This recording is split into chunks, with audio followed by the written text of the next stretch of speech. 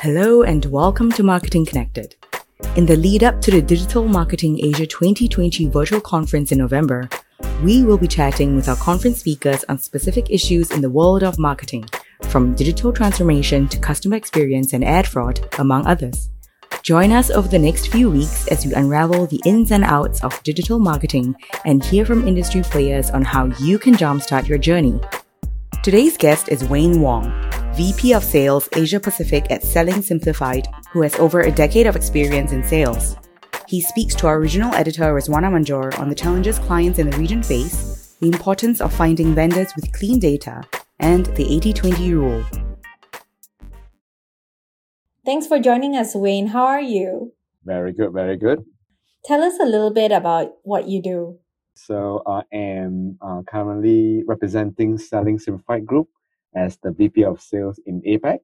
So our company actually do a lot of B2B lead generation from there. So I have over 15 years experience in B2B marketing.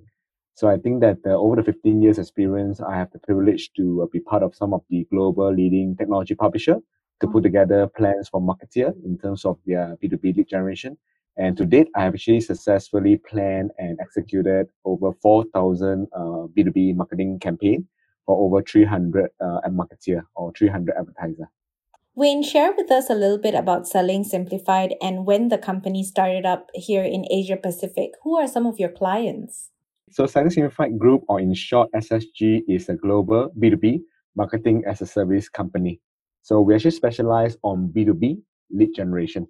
And I think that they deliberately make a pause between B2B and lead generation because they are two different, very distinctive portfolio that we have.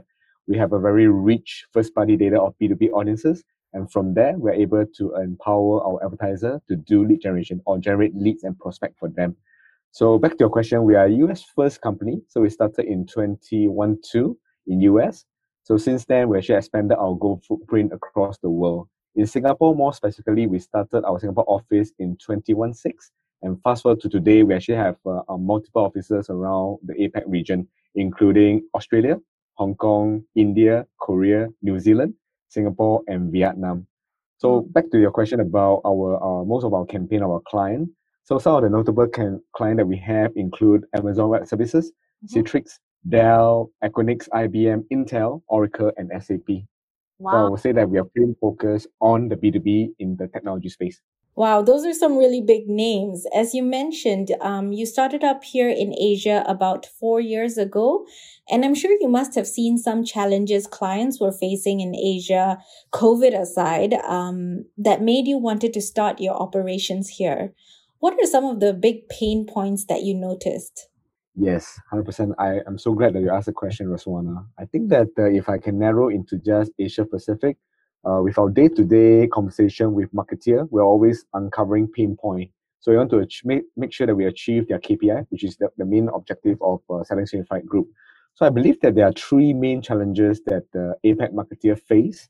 Number one, not surprising, is all leads. I think that APAC marketeer is always working alongside with their sales team to fill them with leads and drive them deeper into the marketing funnel. So I think I would say the first challenges will be the leads. They need to fill their sales team with more leads. And sales team are always hungry. So that's part one. The part two of it will also be a bit of a subset for part one, the leads, because we know that having a lead without much intelligence actually sometimes can be quite challenging to engage in a deeper conversation with the prospect. So I think that one of the challenges the second challenges for APAC marketeer is to understand the behavior, to understand the user journey for the lead, even before they become a lead.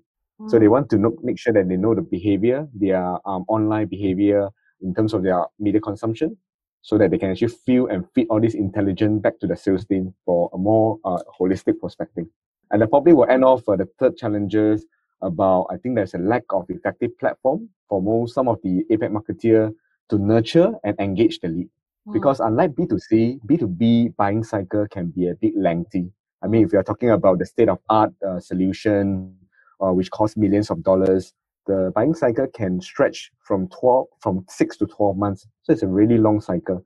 So that's also very important to ensure that you have an effective platform to engage and nurture the leads so that they place you as a top of mind choice when they're ready to make the purchase. So I think that the three part of it, net new leads, number one. Number two is the user journey, the behavior of the leads. And third is to effective platform to nurture and engage the leads throughout the buying cycle.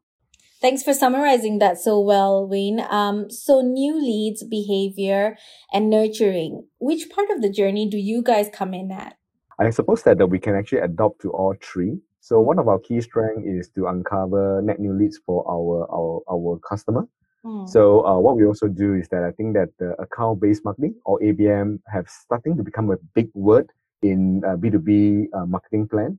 So we're able to uncover net new leads from a very strict ABM list for customer. And we do also have our own, we are a data-driven kind of campaign.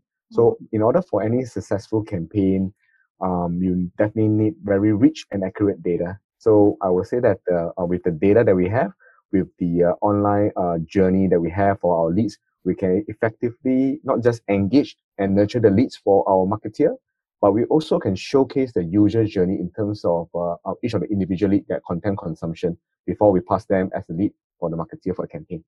Wayne, you touched on some really pertinent challenges APAC marketers face. What are some of the data-related challenges you see that are unique to Asia? That's such a good question. I think that the leads part is quite universal.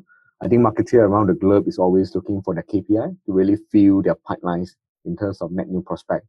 I will probably add on to say that the difference between APAC and US is probably the data, because US, we know that they are 100% reliance on English content or English data. Yeah. But in APAC, things can be a bit complex. I mean, we're talking about a country like Japan, like Korea, or even China. They are very reliant on the local language data. Absolutely. So I'll give you an instance. For Japan, we know that Japanese, as a layman, we know that it's just a native Japanese. But within Japan, Japanese itself, they actually have various types of writing. So we're talking about katakana, hiragana, as well as kanji.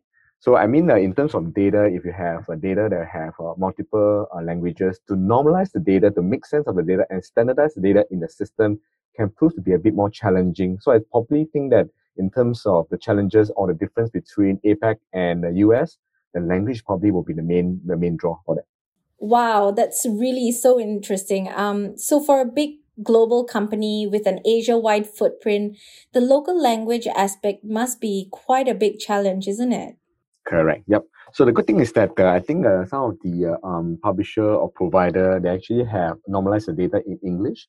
But for us, we actually operate 100% based on the local language. So I think that the fact that we do have a Korean office and we're looking to start the Japanese office and China office later part of this year after COVID, the pandemic situation ease out. I think it's just a testament that the data that we have is not just about first-party data or accuracy. We're also talking about the local language data, which empower advertisers to actually have a bit more deeper in terms of having the right set of data for their campaign. That is great. More power to you guys. Would you say that the importance of localized data is a top of mind concern for marketers? So I think that one of the I'll just give you an instance, maybe just a case study. So we do have a marketer that come to us and say that my portfolio is Asia Pacific, which include Japan, Korea, and China. But the content that I have in my content library are all English. It's all coming from our US counterpart, right? US marketing team develop the content in English. What we observe is that Japanese, Korean, and even Chinese, they don't really read a lot of English content. I would say that majority of these Japanese, Korean, and Chinese audience are still very heavily reliant on the local language content. So I think one of the learning that we do have is that if you have English content, one size don't fit all.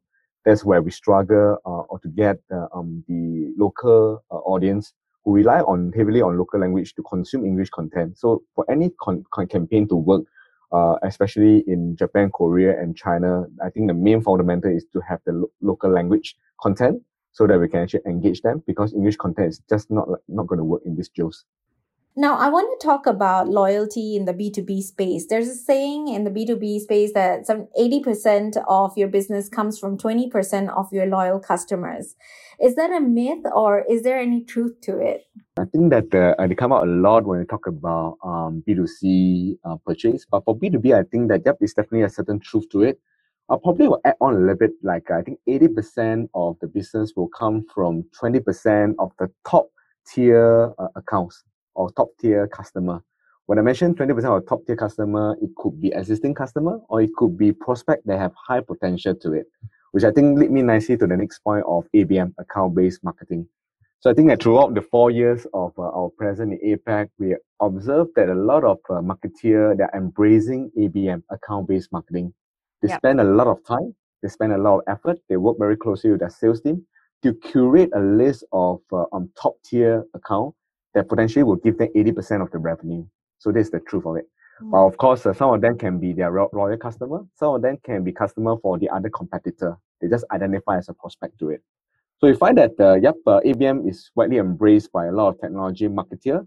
And that also explains the importance to make sure that they generate leads and they actually penetrate through this 20% of the top tier customer, which ultimately will get them to the 80% of the revenue goal to them. Does this belief on the 80-20 rule mean new user acquisition or customer acquisition isn't as important for B2B marketers? I would think that the net new user acquisition is always ongoing. One of the things which I want to highlight is that from our experience with B2B purchase, especially in large enterprises, we know that IT purchase is done as a team. So even though we know that the CTO will be the final person to sign the check to implement the solution, but before he signed the check or she signed the check, there's always a constant research, shortlisting, project shortlisting, evaluation, and selection from the entire team.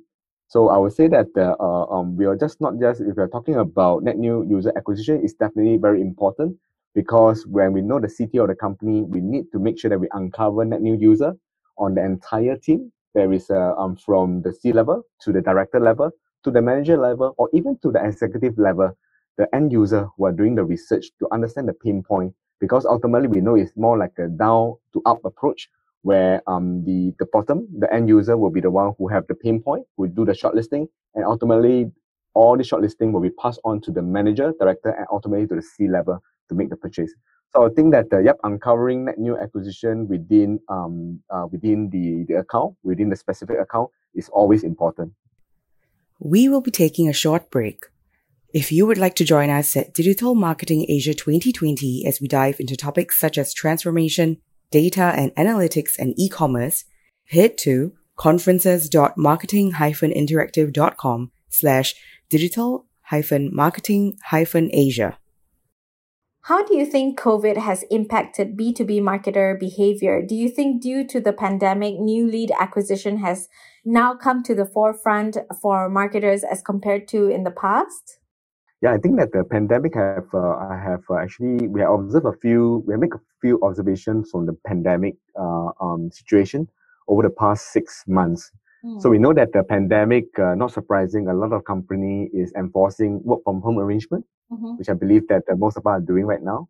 And we also know that there is a limiting of face-to-face meeting as well as a event interaction. Event is difficult right now for all the country that we are talking about. Yeah. So with if you do not need to commute to work, you're working from home, you omit the face-to-face interaction. We find that the B2B buyer are spending more time online.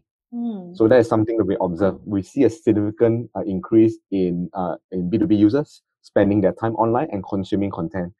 And I think that it also make a reference to one of the study that we have recently, that 70% of the B2B buying process happens before a contact is made with a sales representative. We know that B2B users, they're sophisticated, they're smart, they're able to go online and go to the World Wide Web to get all the information they want, to download content, download white paper, and look for case study.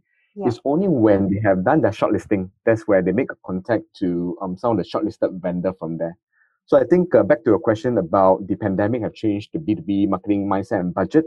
I would think that all the more right now, a lot of B2B marketeer, they're doubling up in spending more investment, spending more time to engage their audience online. So I think one of the key criteria or key observation that we make is that by embracing the pandemic situation, you need to create a content library that holds all the content.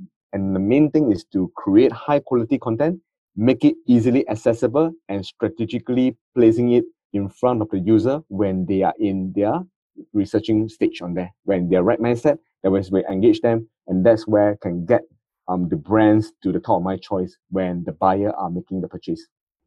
This behavior you just described, Wayne, is similar to B2C consumers, isn't it? If I'm in the market to find a new gym membership, for example, I'm not going to simply call up the gyms and ask to speak to their representatives. Instead, I'll probably do my own research, head to their websites or social media channels, and only ask to speak to someone when I've narrowed down my choices. So I guess what I'm asking you is that do you see a lot of overlap in B2B and B2C purchase behavior these days? I think that you have a great point as well, Roswana. And I'll always be curious to know which gym that you have signed up with membership, and I'll join in the gym. But yep, I think that B2B and B2C buying process work very similarly. I mean, apart from being a B2B audience myself, I'm also a consumer. So I do a lot of online shopping, especially during this period of time. So not surprising, it's so easily accessible. I go to various sites to find out about the pair of shoe or even a gym membership I love to go to. I want to read about reviews about the gym goer. What is their feedbacks of the certain gym? So I think that these are also easily accessible online, and I think that it sort of put the power back to the consumer, that we're able to equip ourselves with the good knowledge before even we talk to the salesperson, because we know that when we pick up the phone and call a salesperson, likely the salesperson will try to push us an order. So I think that B2B and B2C very similar in that way. The only difference I would think is that B2C purchase happen in the flesh, like we buy on emotion. Like you see a gym membership that's going on discount, yep, you embark it and you sign up for it in the next day. B2B buying cycle can be very lengthy. I think I mentioned earlier, it can come up to about 6 to 12 months if we're talking about a solution that worth millions of dollars. So a lot of research, a lot of planning have to be put into a very deep thought process to it. So while I think that the buying behavior for B2B and B2C could be similar, I just find that in terms of engaging the audience for the purchase, B2C pretty much like you have the instant promo, you have the retargeting mechanism in play. B2B is a longer journey, it's a longer ball game that you need to continuous to engage, nurture the audience, make sure that your content is readily available, and that's where we'll get you across the line in terms of getting order from the prospective buyer. So we spoke about behavioral changes amidst the pandemic, but how has the pandemic impacted B2B budgets? I probably can only speak to the campaign that we are working for our client. I know that the pandemic have impacted a lot of business. So I think that every day when we read the news, we read about business being impacted. The good thing about us, because we are fully online, so we do B2B lead generation fully digital, fully online. So I would say that the impact on us is quite minimal. I would say that in fact we find that our revenue for the company as a whole actually increases about 30% quarter on quarter. So it's a good news for us. Which also translate that B2B marketer, because our revenue is from B2B marketer campaign, have increases. So instead of, I think a lot of a marketeer, they actually have a multiple journey to engage the audience. Not surprising, face-to-face event interaction is one of them. But when you talk about all the events being cancelled or being postponed, when until the situation ease, that's where a lot of budget from the event is poured over to online. So we see that a lot of face-to-face event that have require a lot of massive logistics is pushed on to online webinar or webcast. So it's sort of an opportunity for us because we are the one who drive readership or viewership for webcasts.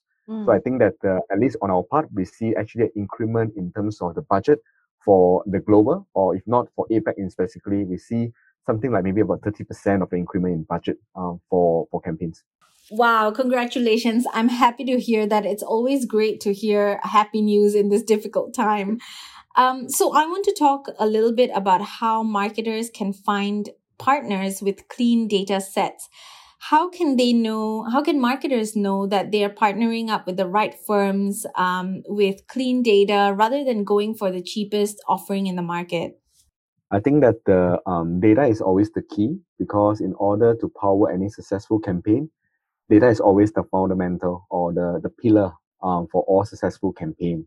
So I'll say that back to your question about how marketer can equip themselves to find the right partner, I will probably put a question back to the marketer. So first, I will probably challenge the marketer to first identify what type of data are they currently collecting. Because marketer, most of the time you have an online presence and you have a form fill page on your online for people to submit a request. So it's very important to know what kind of data are you actually collecting right now from the existing channel. The second part is that I will also challenge the marketer to identify what type of data are they lacking.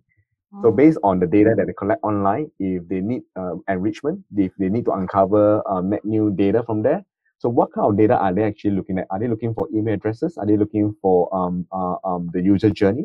So once they know what data they have and what data they are lacking, that's where they're able to find a reliable partner to actually enrich their data. So when we talk about reliability of the partner, I think the main thing is about asking or challenging the data partner, where do they get the data?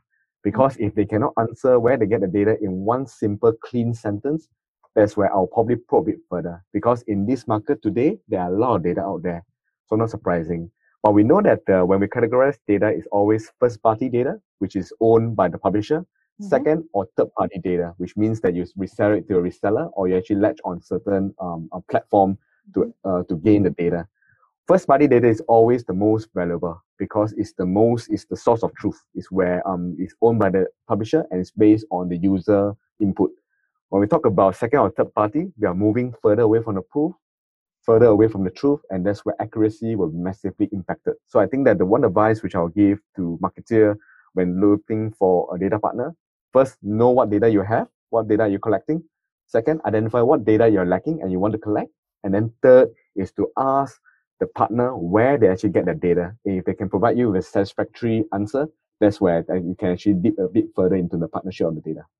Good points there, Wayne. You've been in the market a long time. So tell us, are there any red flags or telltale signs that a partner is unreliable, that you don't have to waste, the next 1 hour listening to them and sitting through the meeting?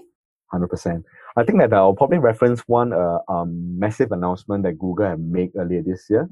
So Google have announced that with effect with the start of 2022, Google Chrome no longer allow third-party cookie.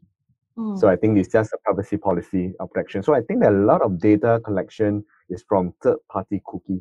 So they're actually latching on certain behavior, making it assumptive, and also using certain algorithm to actually create their audience segment based on the data set that they have. So someone who go to a technology site doesn't mean that they're ready to buy a technology solution. But most of these third-party cookie categorize them as a technology intender because they have a recent activity on technology.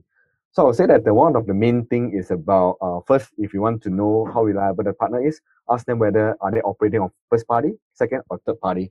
And more importantly, you need to get a satisfactory answer on how they get the data. Because if the data source is not clear, it's blurry, that's where it's probably a massive red flag in terms of the data cleanliness that they have. For many marketers, data is important, but it's also somewhat intimidating. Often they're sitting on data mines, but face data paralysis. What is one tip that you have for marketers facing this problem? So I think that you also layer into my previous point. I think, if I can have one tip, is that if you think that your current data that you're collecting is not robust enough, definitely look for a reliable partner. And a reliable partner, make sure that you're stringent in your selection. Ask about the origin and source of the data. And it's only when they can provide you with a good answer and they are able to provide you with the data that they're lacking. I think that's probably the main key for any of the marketeer to embrace data. So Wayne, tell us what you'll be speaking about at Digital Marketing Asia. I'll be speaking on data analytics. I think that, quick, very interesting point in terms of the user journey, the user behavior. But definitely one of the very interesting panel, which I'm extremely excited. We're very excited to see you there, Wayne. And do you have any last words of advice for our audience? So I think that pretty much cover most of the data point. I would think that if any of the audiences require any advice on B2B lead generation or even data cleanliness from the B2B perspective, just feel free to ping me, and I'm more than happy to advise you and give my insights in terms of what are the do's and don'ts. And if I can leave with one last bit more personal question, convenient to tell me which gym membership are you currently on? I will text that to you, okay? Cool. Leave it private. Thank you for listening to Marketing Connected, and stay tuned for another Digital Marketing Asia 2020 episode next week. If you are interested in signing up for the upcoming Digital Marketing Asia 2020 virtual conference, click the link attached to the episode description or head to www.marketing-interactive.com. We hope to see you there.